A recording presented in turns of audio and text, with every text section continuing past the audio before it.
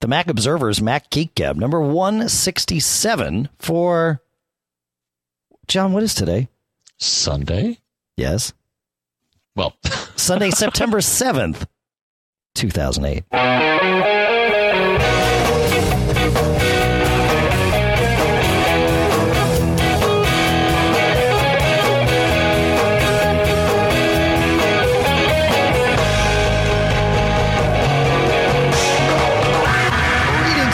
And welcome to the show. This is, of course, the Mac Geek Gab. I have an excuse, is that everything's kind of a blur because I'm still kind of on vacation. So, yes, I was away for a week. If you're on that service, which we said we would never speak of again. You mean Twitter? I sent pictures and updates and stuff. But I think we're almost back in sync, Dave. Sunday is very close. So I think by next week, and again, I'm winding down from vacation mode and just... Yeah, I'll. You'll be okay. Yeah, so I may be a bit still trying to get in the groove tonight, but yeah, the groove because is I had a good place to be. All the weekend. Yeah, I had a friend of mine had a big party he has every year, and then we did our parents' wedding anniversary lunch today. So, anyways, let's move on. But yes, right. we did do some prep. So we move on. All right. Yeah, we did do some prep. So we have normal questions, some abnormal questions, some questions from out of the blue. But before we do that, John, you need to wait till the end because we have the option key explained. And I think we'll all appreciate that. Popular. I thought it was an innocent question, but yes, we got lots of great. It was awesome. Replies to that. But you were away, so you bought some new toys before you left, and yes, I did. And used them while you were away. Absolutely. So very briefly, yes, I was in Orlando, Florida, mostly Disney stuff. I would say if you're going to the Disney properties, this is probably after Labor Day, just very quickly, and then we'll move on. Is one of the best times to be there, other than maybe a little heat or humidity. I bet. There are so many rides where we just jumped right on. There was no wait. There was no point to fast pass. When you tried, they said it doesn't make any difference. It's faster to just go into. So don't waste time with the fast pass. Just get on the ride, sir. Exactly. So because I've been there at other times, July. I get, but I think just after Labor Day, as the kiddos are back in school, and nobody's going to go. So a few days after that. So good time to go to Orlando and check out the Disney property. So anyway, so two things. So one, and this was actually, and I got to thank our friend Chuck Joyner. Because he had one of these when we were at NME. I've been looking for a new camera. I have a Coolpix 4500. It's nice, 4 megapixel 4x zoom, I believe. It has a twist, which I really like, but the screen's small and the resolution. So, and I actually saw Chuck had this at the show, and he let me, experiment with it. It's a Lumix, Panasonic Lumix DMC TZ5 9 megapixel camera. And I just took a few shots, and I was like, wow, this thing's really nice. So I picked one up at Amazon before leaving. They have a pretty liberal return policy, which is good, and brought it for basically as long as you don't destroy it and it looks like new, you can within like 30 days return it. That's awesome. So anyways, what attracted me to this camera is that it has a 10x optical zoom, which is unusual because this is what I would call a handheld camera, not an SLR, not a serious big whomping thing. You can hold it in one hand and you can operate it and take pictures with it.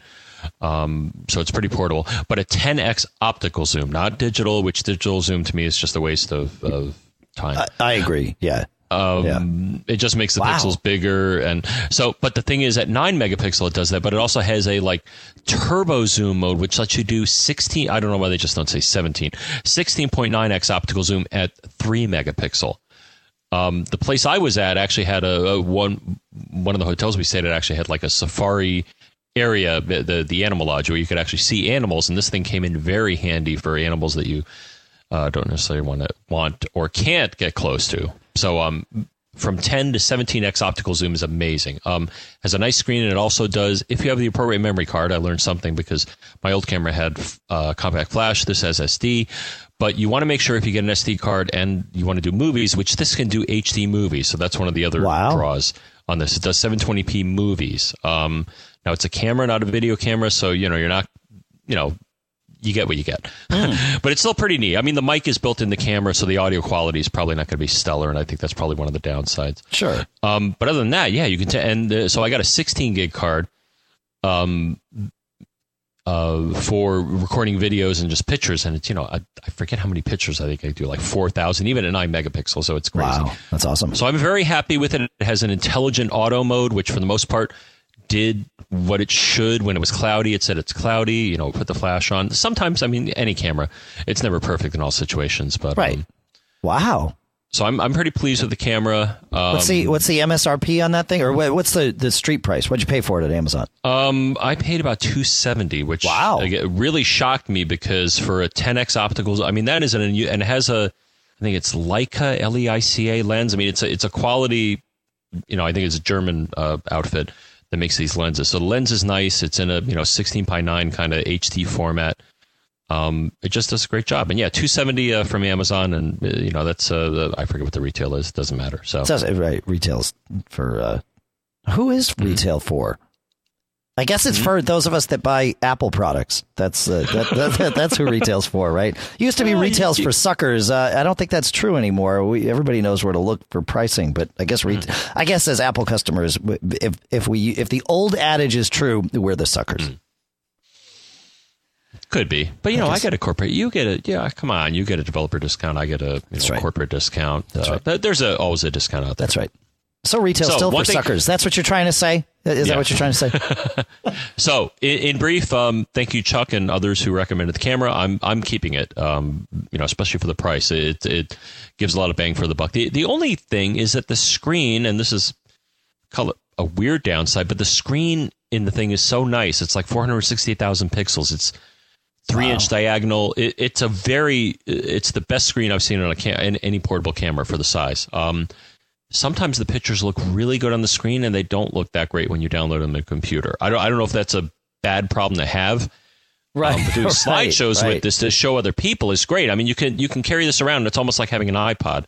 In that you can, and it has like a lot of slideshow and transition modes built in. It's always made for, and it even plays music during the slideshows, which, I'm not sure is an efficient use of battery power. And of course, yes, it takes proprietary batteries, which I shake my fist at any camera vendor, because one of the other people I was on vacation with had a Kodak, a very nice Kodak, kind of a mini SLR, and it took AA batteries. It's like, guys, come on. Yeah. Now, defense, you say this camera, I would say in their defense, it probably would be difficult to get a AA battery in this camera.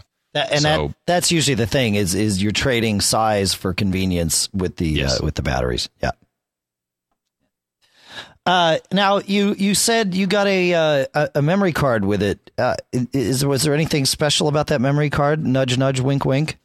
Well, I got 2 memory cards. So okay. Yes, this is leading to the second thing that we decided to input here, just for the heck of it. So I got a SanDisk. I think it was a 16 gig. I think a 15 megabit throughput. So with if you want to do movies again on the camera, make sure you get a card that advertises a certain throughput rate, so that, because actually the other card I had, and what a great lead-in, I got the iFi Explorer. Now, some of you recall at Macworld, the editors had a heavy and heated debate over editor's choice, and this was one of the things. The basic product got an editor's choice. I think you remember the heated stuff, whatever. Oh yeah, we had a great kind of roundtable meeting of all the editors pulling this stuff together. It was awesome. It was great. Yeah. Yep. Yeah. So their basic product, which basically let you take a picture, and then so what it is, it's an SD card, secure digital, or I think that's what it stands for. It's a certain form factor of card. It has 2 gigabytes, so just on its own it can store pictures. But then here's the interesting thing: it's the iFi Explorer. This is the high end of their product line. It not only can use Wi-Fi to transmit pictures through, as far as I can tell, through a base station to your computer. Okay. But it can also geotag. This is called Explore. So the deal with this one is, in addition, and they recently, actually I think when we were at Macworld, they updated it so it could blast photos right into iPhoto, and it does that already. All the products do that. But in addition, it uses it can geotag, which is, I think, a fairly recent development in taking pictures. And geotagging is embedding the coordinates, the latitude and longitude, kind of like a GPS, but not quite in this case, and putting it in the picture. Then voila, if you want to sort your pictures by location or where you've been, like Disney, you can do that. So this card does it, but it does it kind of in a clever way that the iPhone has already utilized and I guess moved on, which is there's a service called Skyhook, Dave. Right. Yeah. Which I guess they map Wi-Fi access points, and I don't know quite how they do it. I mean, the coverage map I saw did map Orlando, but I got to wrap it up here quickly. I got intermittent results. Sometimes when I was in the entrance of certain, and this is just talking Disney properties, or actually some hotels I was at in the Orlando, they show full coverage. I found maybe at the entrances and exits where you would expect administrative offices and maybe Wi-Fi, but throughout the parks, very rarely did I get any coordinate hits. So, however, in the town that I live in, which is pretty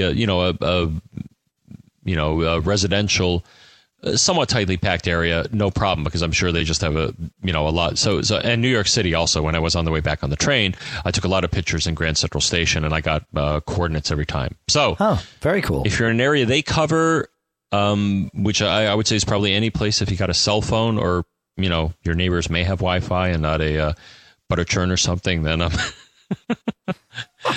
hello? Hi.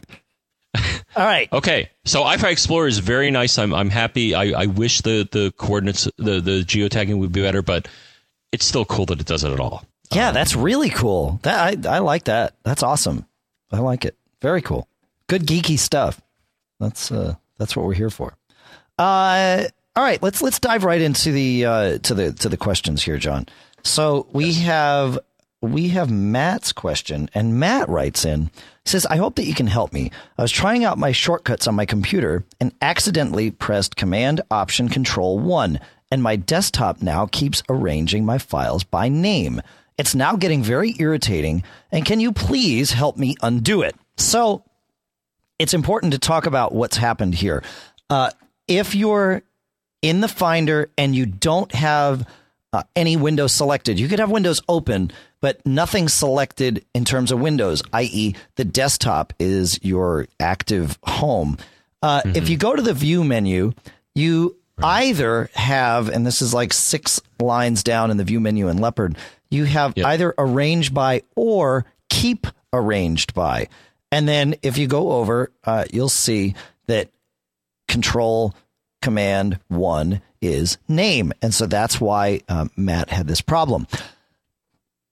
The trick is, if you go all the way to the bottom to Show View Options, it will pull up a little breakout window, if you will, a floating window. And at the bottom of this is Arrange By. Now, if that is set to, and I believe this is correct, if that is set to anything but none, your icons will keep arranged by. So anytime a new icon comes to your desktop, it will get reorganized into everything. And you can't take an icon on your desktop and just drag it and put it somewhere and have it stay there. It will automatically keep rearranging. So if you don't want it to keep rearranging, you come into Show View Options, you set Arrange By to None, and then your View menu will have Arrange By instead of Keep Arranged By. And you can clean it up whenever you like, but you're not stuck with that arrangement for everything going forward. You can do it at will. So I think that answers Matt's question. But I have a fish shaking moment here. Shake it away, baby. All right. Well, I won't do that. But what I will point out is, so in the Arrange By menu, you mentioned, Dave, that there are 6 choices here, right? Yes. And I believe you said Control. Is that correct? I did. Okay, plus Command, which is the Clover. Now, yes. All right, I just want to mention this, and again, it's a rant, but we're going to talk about it a little bit towards the end of the show. But what I see there is a caret, which is Shift 6. That's right. Yes. How do you know that's Control? Okay, that's it. Mini rant. The only reason I know unless you listen to us, or I know. I'm just saying that to me that's another kind of why don't they put CTRL, which I think some applications or OSs do? I think I've seen that at times. Yeah. It's obviously not clean, but the caret is not Control. I mean, it is, but it's not obvious unless you've been taught that that's what it is. Yeah, it is that way in back as far as I remember. It's not a Mac thing, the caret being Control. It's just a I know. Kind of to the young Jedi out there, no, absolutely. There's a tip for you. Yeah. Yeah, that's what that means. So, yeah, you've got that funky option symbol, which we'll talk about at the end, which is option. Then you have the caret, which is control, and then the clover, which is command. And on new keyboards, they might not even have the clover. So it's kind of important. Just an Apple, that. right? Yeah. No. I think look on your MacBook Pro. What do you have on that? Ooh. Just says command. Clover. There's a clover. Okay. Yeah. And now the reason for the clover, and it is a clover, it's not a propeller, it is that Apple, they had, it was the solid Apple and closed Apple keys were where that the lineage came from on that.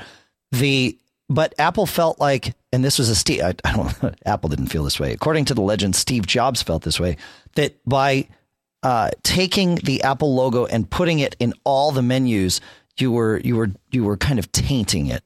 You were abusing the logo at that point. So that's why the clover was used, and perhaps we'll be taught yet another lesson about that. But that's the history on that. So that's some good lore. I think so. Yeah. All right. Okay, moving on to Dan. Oh, Dan, thank you so much for writing in, Dan. Dan says, you mentioned on the last show that you can use Skitch to, among many other things, draw an arrow pointing to something in a screenshot, which you've always wanted to be able to do. I heard this and just had to write in immediately because I happened across a tip just today that mentioned that you can do just that in Leopard's preview application. If you go to View, Customize Toolbar, and from there you can add the Annotate tool, which will let you add circles, rectangles, text, and arrows. This is Leopard only, and I'm sure you probably don't care because now you have Skitch, but I just felt I had to mention it. So, and he's absolutely right. If you go in, you have to be in a picture, because if you're in a PDF, you will have a different you have a different toolbar for PDFs. It's not obvious that you do, but you do. So you have to customize them all the same, or customize them all individually. But if you have an image open, you can add this annotate thing, and then sure enough, you get a nice little arrow that you can draw. It's a red arrow. I don't think you can change the color, but it comes with a little drop shadow, and for built into the OS, this is awesome. Why doesn't Apple tell us these things other than simply burying them in a list of like 300 changes? And I'm sure it's there on the Leopard 300 change list. Now, the other thing I noticed, and actually with PDFs, it looks like, you can, so you get an annotate menu.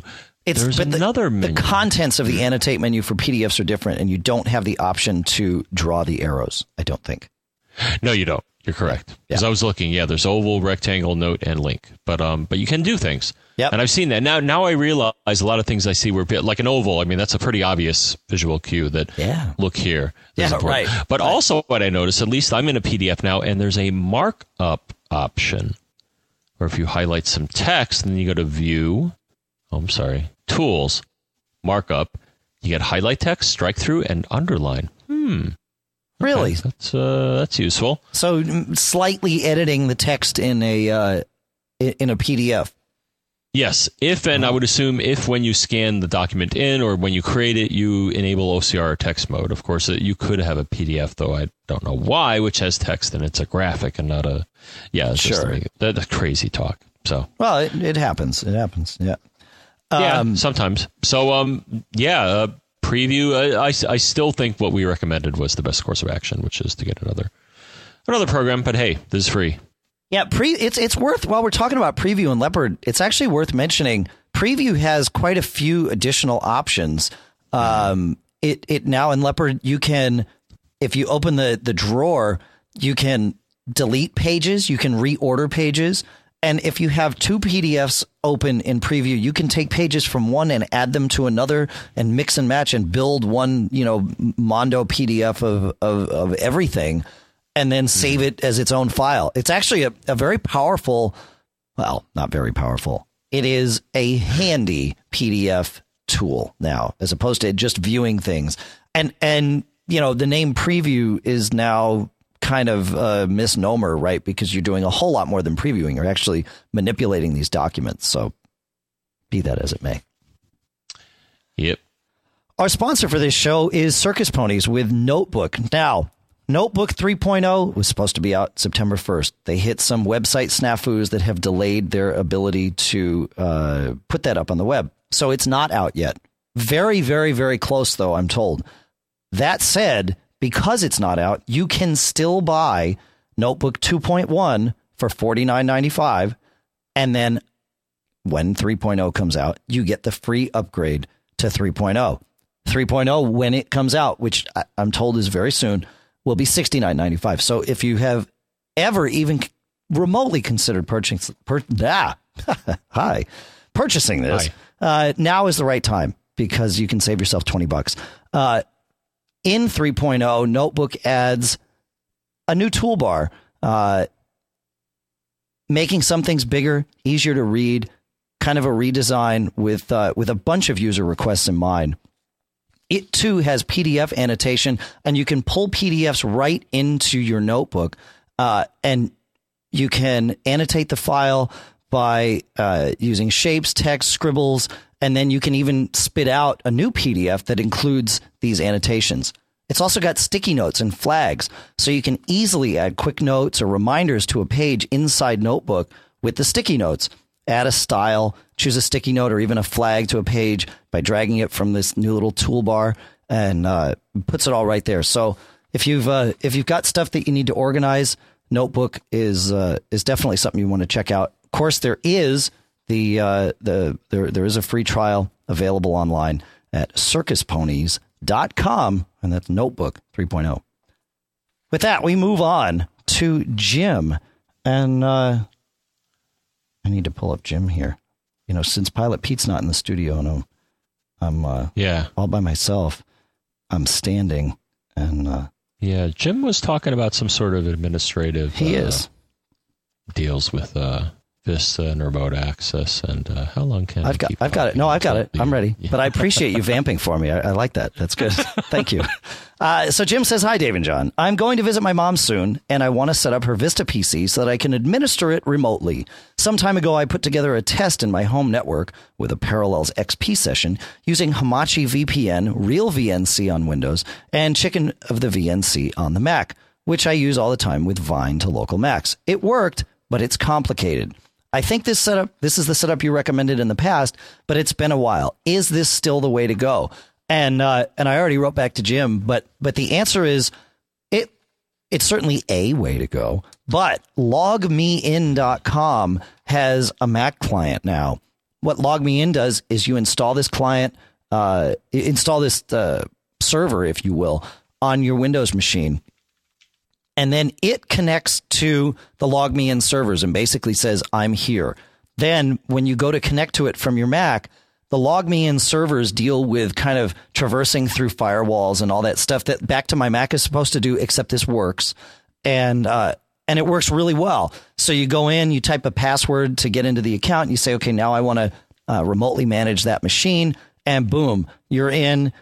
You see the screen just like you would with remote desktop or VNC or anything like that. And you can totally interact with the computer. The one thing I'll mention about LogMeIn, and I should state that it's probably been about 6 months since I've used it, but I don't think they've changed any of this, is that you set up an account for the person whose computer you're using.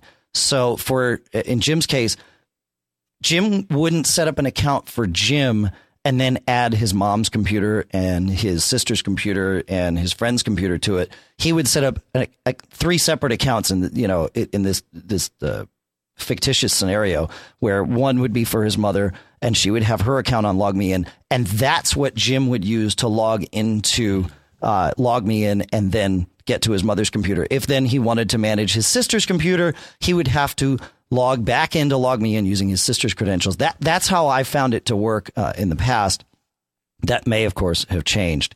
Now, Jim had one follow-up question, and John, I think you'll appreciate this, was that, this is great and it works, and you're absolutely right, way simpler, but we're now trusting logmein.com, which is, private company, to essentially have access to all of our computers if they have their network set up in a way that they can actually do this. And there's nothing that would say that they couldn't. So, the question is, how much access do we want to give to this one company that, you know, we may or may not know anything about? So what do you think about that, John? Excellent point. Yes, when you do it yourself, now, then again, you may want to question the provider of the tools that you build a VPN or remote access or stuff like that, and who's put. So in the same vein, I think, yeah, you have to, you know, if it's an open source tool that lots of people use, hopefully you can trust that it's not, you know, compromised somewhere. Compromising your system security or the things built into the OS. Every now and then somebody does find something, but I'm with you. Not saying that these folks, there's any reason not to trust them, but and same thing with .Mac, right? When you're keeping your stuff on their servers, right, there is a level of security, but who says that somebody couldn't so I guess, yeah. And the big concern here is of course Google, right? If you're using Gmail and Google Calendar and Google Docs and all that stuff, or like Chrome, which I'm still waiting for the email telling me my copy's ready. But so Sergey, right? Yeah. He says he said he wasn't happy that there's no Mac version, but we're less happy than he is about it, right? Well, I guess I've used it. You know, let's talk about this a little on bit. Windows. Yeah, because I haven't used it at all. I just heard it's fast. It's it's got some quirks, but it's very, very fast. I don't know if it's very, very small or very, very efficient, and it's interesting. Issues. That's what I've heard. Yeah, so it's interesting, and I don't have any of my notes here. I don't think about my thoughts on this. Actually, I think I do, because I was thinking. So they said initially for a while they were denying they were working on a browser. Of course, right? Yeah, of course, but clearly they were. So I used it inside Parallels, and you're right, John. It's fast, it's smooth. The JavaScript interpreter in this thing smokes anything out there, at least that I've used. Although there's rumors of much faster JavaScript interpreter coming down the road with Safari, so maybe they maybe they'll be on par with each other, maybe they won't. The UI is a little wonky because the tabs are above the menu bar. So yeah, it's weird, and there's really only not right. Yeah, there's really only like 2 menus, and they're off to the side, and that's kind of where you manage everything. There's a couple cool kind of geeky things about it. It has tear-off tabs like Safari. Now, the interesting thing is each tab, and I'm going to qualify this because it's not entirely true, each tab runs in its own process. Okay, so on the one hand, that makes it incredibly stable. If you've got one tab that has something happening in it that bogs down the browser or whatever, the other tabs aren't going to be impacted by that. They're not waiting for anything to happen from that tab. And plugins are the thing that sort of live outside the tabs, and Google's already spanking everyone saying you should write plugins differently and the world needs to be a different place. But here's the interesting thing. So if you're in a browser window, right? You're browsing a website and you click on a link that's set to open open the link in a new window, i.e., for you HTML folks out there, target equals quote _ blank, right? If you do that, it opens another tab, but that lives inside the same virtual machine that the first one came from, or not virtual machine, same process space that the first one came from. However, if you click that same link and choose with the right mouse button or whatever, choose open in new tab, same behavior. You see a new tab open, but it's running inside its own process space. So there's some weird stuff going on with the way they've done this. Obviously, if you've got lots of tabs open, that's not very efficient from a memory management standpoint, but it certainly is efficient from let's try and protect the browser here and build walls where we can and all that stuff. So yeah, it's interesting. Mm-hmm. I don't know that I would use it as my main browser, but I can't speak to that yet because it's not being that I use a Mac as my main machine. I don't have the option to use it as my main browser, so I can't even go there yet. That's right, and clearly it's coming. They've basically said that. So yeah, interesting. Okay. You ready to move on? Yes. Okay. We have Tony. Hey, John and Dave. Sorry, Chef Tony here. I got cut off on my last message. No worries. For long-time listener, first-time caller, I think you guys do a fantastic job, and I love listening to your podcast. I got 2 points. One is a restaurateur, but a geek in my part-time life. Probably more of a geek sometimes than a restaurateur moments, but I really am trying to blend the two into a career in the future. But my question is, what's the best thing, or maybe some other ways you think that to break into the tech industry and get into doing something with Macs? I love Mac platform. I've probably turned on 5 or 6 of my friends to buying Macs, and I love all the technology associated. I was just listening to your last podcast. I think it's 166. And I know I'm a geek because I found out about Plast, that screen capture program, about 3 or 4 months ago. And I figure you guys do this full-time, and I do it part-time. So I think I'm pretty well connected in the tech life, but always curious if you guys have any advice on what ways to break into the tech industry in the future, maybe to get into some aspect of this that I can do around my restaurant career.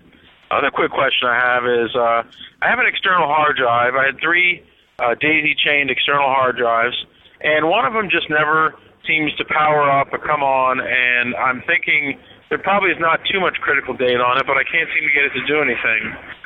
They're all WD drives, and there used to be 3 of them stacked, and they work fine. Now it's just 2 that I can get to come on. Any heads up? I know I can probably get it to a company to scrape the data off it, but it's probably not that crucial. I'm just wondering if I can take out the drive from inside and maybe put it in another enclosure, or if you guys have any other feedback. But anyways, I was excited to call. Love the show. Keep it up. If you want to email me. All right. We'll cut you off there, Chef Tony. Thank you for writing in, or, calling in. Let's take the first one first, because that's order.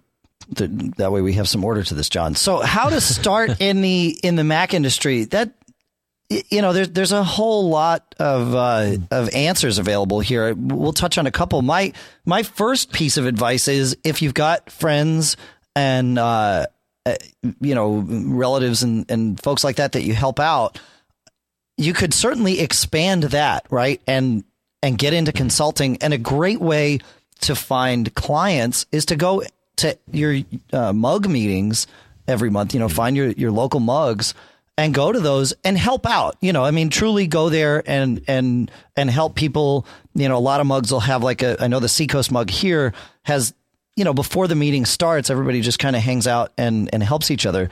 And if you go and do that, or go and speak at your local mugs, people will come to regard you as an expert. And then, of course, when they have a problem at home, they'll give you a call, and now you're in business, right? So that's one way. But of course, you're starting a restaurant too. So I'm not sure, running a restaurant.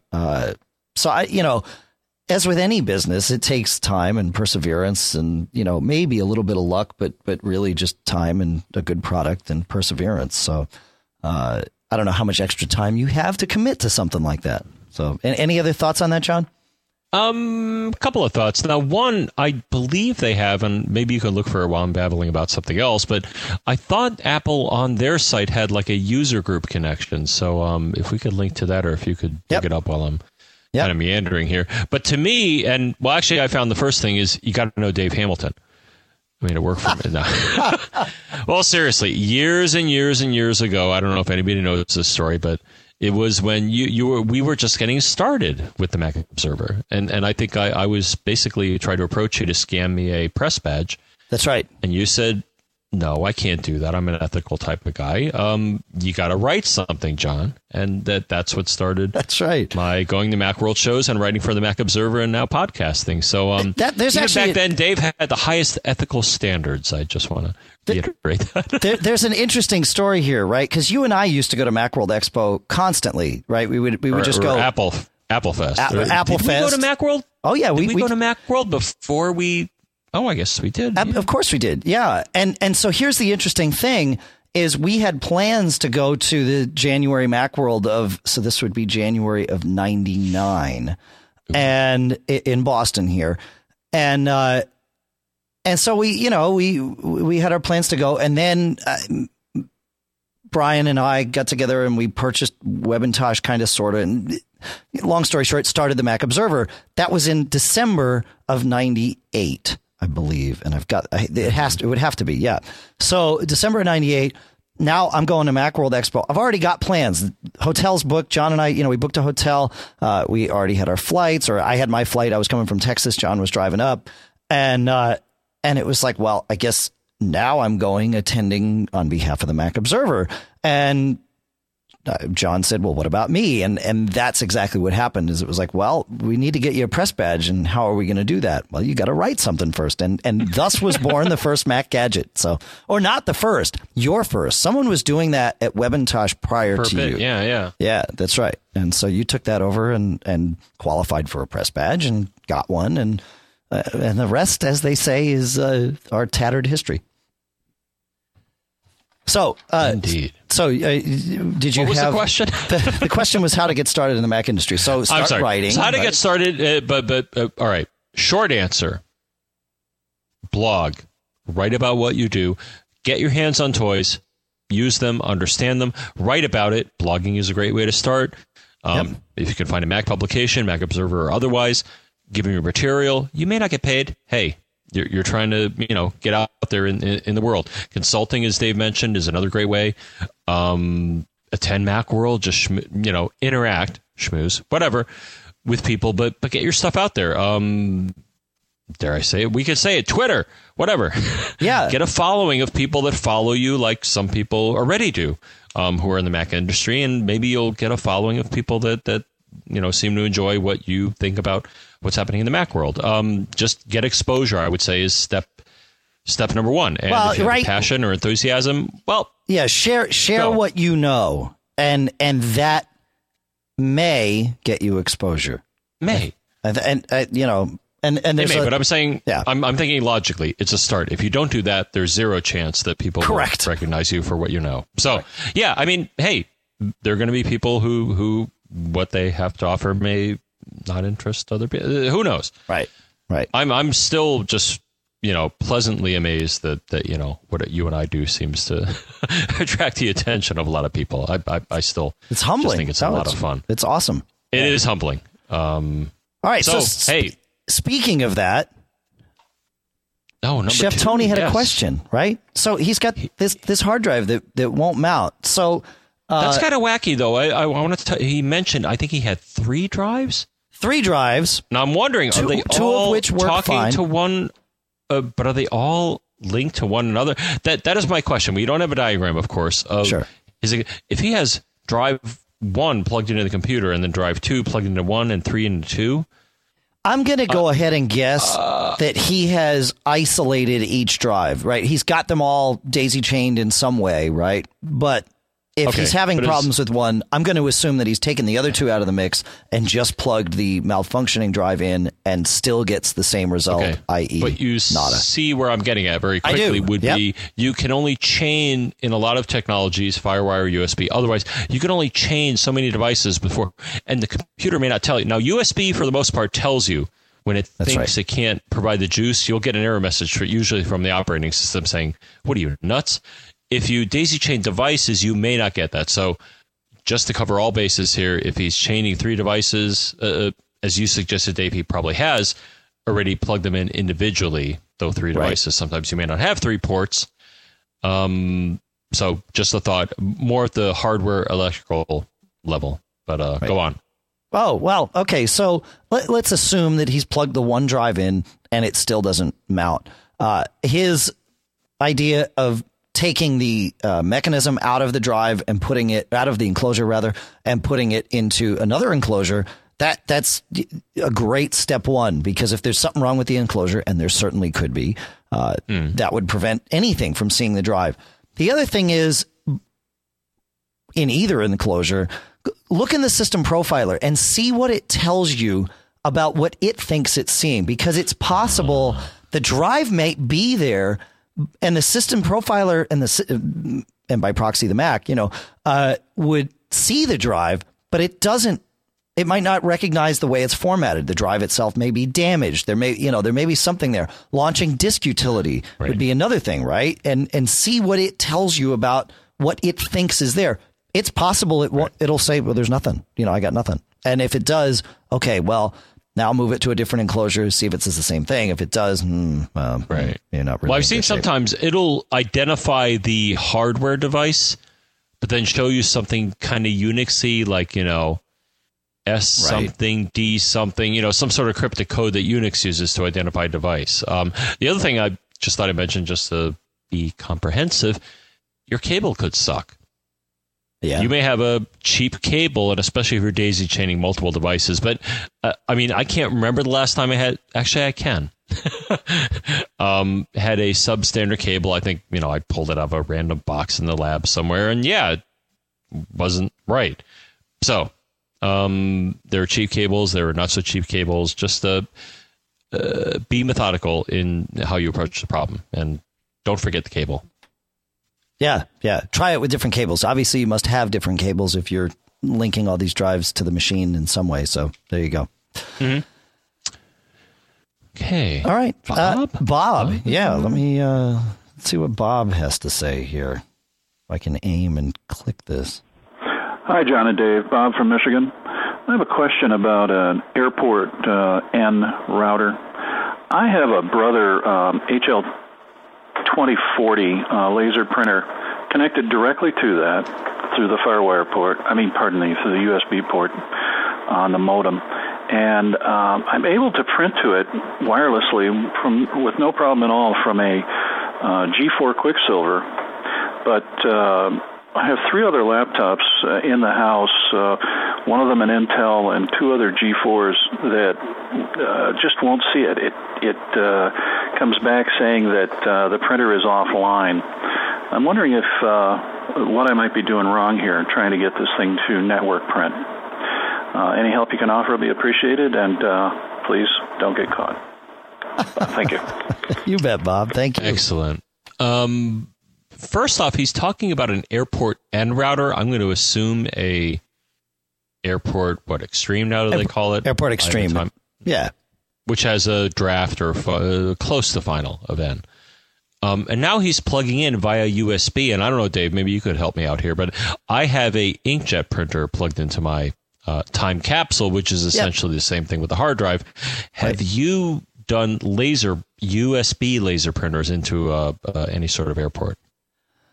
That's a good question. No, I have done them hanging off of an HP JetDirect box, which essentially does the same thing, albeit in HP's way and not Apple's way. And the idea is you've got a printer that won't talk on the network independently, so it needs help. And now one way to do that would be to plug it into your Mac and share it that way. But of course, your Mac needs to be present and online in order for anyone to see the printer. And so there's standalone boxes like the HP JetDirect series that do this, and you plug USB into one side of it and Ethernet into the other, and it essentially acts like a bridge, but it does the printer's print serving inside the box. The Airport Extreme and the Time Capsule have all that built into it. Again, Apple's way, they don't have a JetDirect box in it, but they have that functionality built in. So yeah, I have done. To answer your question, no. Is that good? Now, to answer the question, if I could go on a bit, and we can go back and forth here. But one thing, so using one method of connecting, he can print. Another, he can't. Well, we don't know that. And I think it's important to note, we're not sure if his G4 is connected wired to the Airport Extreme or wireless. If it's wired, then at least we've got some difference, right? The one, wired prints, wireless sees it, doesn't print. Okay, now there's something to go on. It's possible, though, he's got an airport card in that G4 and everything's connecting wirelessly. Well, I thought he said he could print wirelessly to the printer, which is plugged into the wireless router, which to me...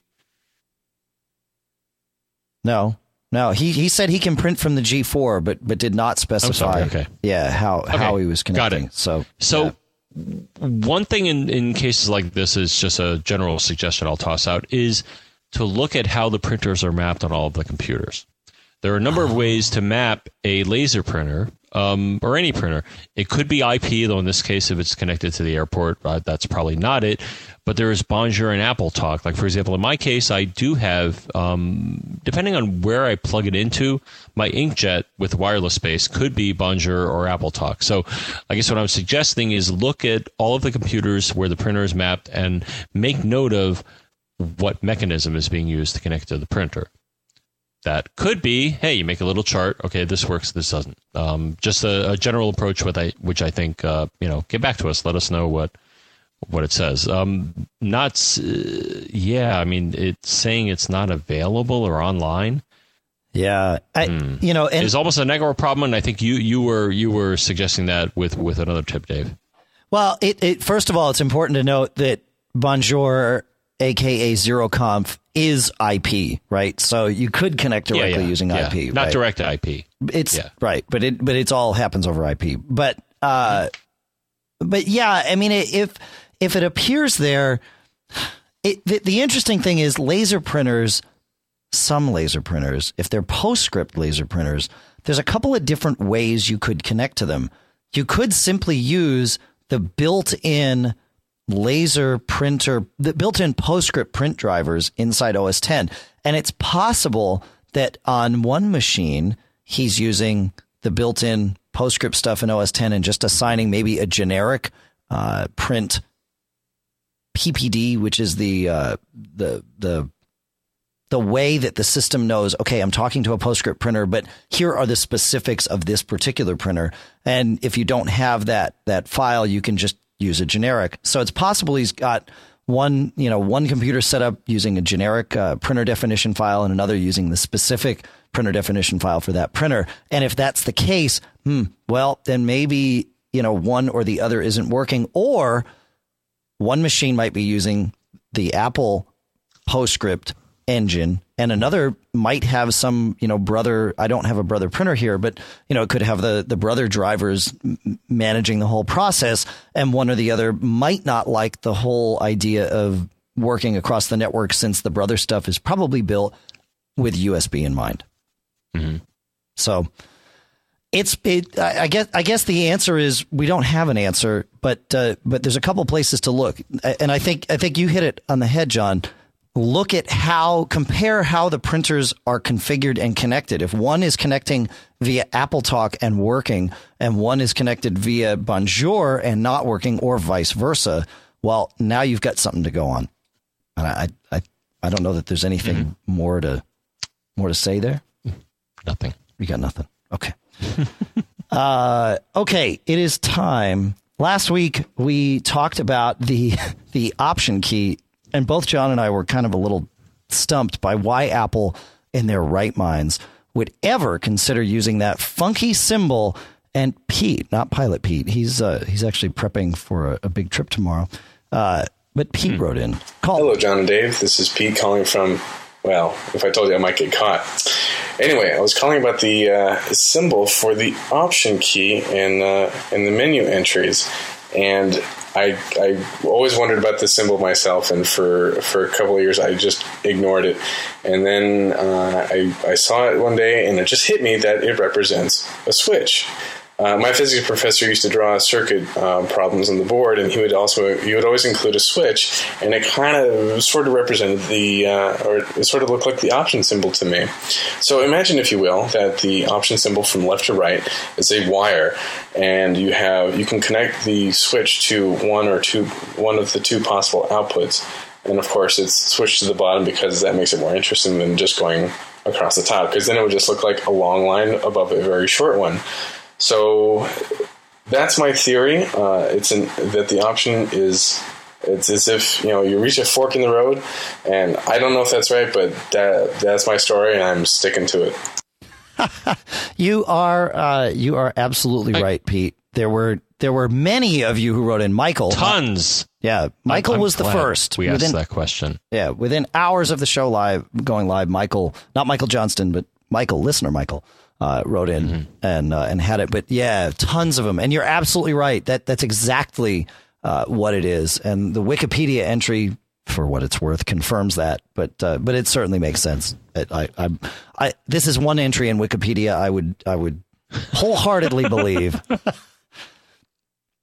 And John, I have to say that I'm disappointed in both of us because I know you have an engineering. You can be disappointed in yourself. No, I'm disappointed in you more than me. I don't know. Look, you got that symbol is not one I use to make switches. It's pretty standard, dude. Well, you got to remember, I went to school, years ago. Come on, things change. All right. I don't think switch diagrams change though. This is pretty standard. And once I started looking at it, it was like, oh yeah, that's what it is. He's totally right. What? Should have seen it. Yep. And well, Shin sent in. Disagree. Shin sent in the that website that shows all the switch and electrical diagrams, and it was like, oh yeah, there it is. Yep, that's the switch. Well, they're not exactly mapped to the Apple symbols. Come on. Okay, well, the Apple symbols don't have dots in them. Yes. And that's about it. You admit there's except for them being different, they're the same. Is that what you're saying? Well, if you want extra pixels to do dots in there, it's it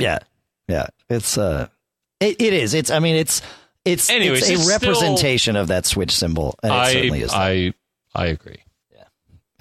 I'm disappointed in us. I'm going to shuffle off in shame, and while I'm doing that, could the band? Oh yeah, well let's try the band. Let's see if the band they'll share my shame. If they'll share your shame.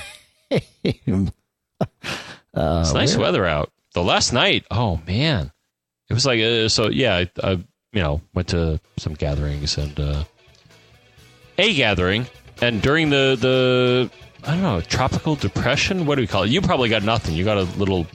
Are you kidding? A couple of raindrops. Oh no! Oh, you got. We got around probably 8 to 10 last night. 7 to 10 last night in Connecticut was waves of torrential downpour, and then it went away around 11 p.m. So what'd you get? Oh yeah, okay. So it started here probably about the same time, little after 6, and by 7, I got to the club. I had a gig last night. I got to the club at about. You drove? 6:30. Yeah. Oh yeah. I got to the club a little after 6:30, and unloading my drums and stuff. It was just pouring down, and then it stopped, or not stopped, but backed off for a little bit, and then it just poured the rest of the night, which was good. It was a club down down in Hampton Beach here in New Hampshire, and people didn't want to go anywhere. There was a big seafood festival that happened all weekend, but of course they had shut that down last night because there was no sense in having anyone out in the street. But everybody stayed in the club, so the club was packed and everybody was having a good time. So yeah, it was fine. The good thing was I was a little worried, of course, being right on the coast. What were the winds going to be like? And certainly it was windy, but not. Yeah. Not to a level where I was concerned. Obviously, people much further south of us in the U.S. Had much bigger things to worry about than. I saw that too. Like prediction of winds up here that they had at one point like 50 miles an hour, which that's probably unpleasant. But not just gusts of like 20. Yeah. What I saw was like gusts of So the worst part was I saw a lot of leaves and maybe branches, not big branches on the road. So. I was worried about that coming home. What trees down was I going to see and that sort of thing. But really, I didn't see any down until I got to the house, and then there were some branches down in the driveway in the yard. Yeah, but nothing. And I asked the pilot actually in the airport. I'm like, "What do you guys do? You fly around it or over it?" He's like, "Yeah, well, this one you pretty much fly kind of over and through it." So wow, cool. It wasn't like Lost, which I believe is starting very shortly. Yes, we're getting back into TV season. I can't wait. Actually, Monday. Oh, what is it? Sarah Connor Chronicles. First new episode on the TiVo. The TiVo's going to start sucking down the bandwidth, and not the bandwidth, but the shows. So, talking about TV season, being in New England here, we watched the Patriots, and 8 minutes into the game, Brady's knee went down. Tom Brady's knee. He I wouldn't be surprised to see him out for the season. He hyperextended it, it bent the wrong way. He walked off the field. It didn't look like it was broken, but ligament damage is crazy in the knee. So yeah. So what's the show about? What do we? Not good. What's the other button? The other button? What are you talking about? Which button? iPhone Alley is Michael Johnston's home. Oh, his home away from home. No, it's his home. Thank you, Michael. We're his home away from home, and he converts the show into AAC for us, and we certainly appreciate that. And I know a lot of you really appreciate that. CacheFly provides all the bandwidth for you to download this show at lightning speeds anywhere in the world. The podcast marketplace this month includes the A5 and A2 desktop speakers from Audio Engine, BB Edit from Barebones Software, Text Expander from Smile on My Mac, and Notebook from Circus Ponies, all through the Backbeat Media Podcast Network. We love the iTunes comments. You know, John, we did fail, though, throughout the show because we talked a lot. We offered a lot of great information. Not once did we tell people how to get in touch with us. But the good news is this is the first show in a while where we have not done that in the middle of the show. So let's do it now. The phone number, go. 206-666-GEEK, which is 4335. And John, the email address is? What is it? It's feedback at macgeekgab.com. And then, of course, you can Skype into Mac Geek Gab. We've heard some reports that the Mac version of Skype, if you type in Mac Geek Gab and hit call, it won't. I have not had that problem here, but if you have that problem, let me know, and we'll definitely look into it and see what we can do. So that's it. That's all she wrote.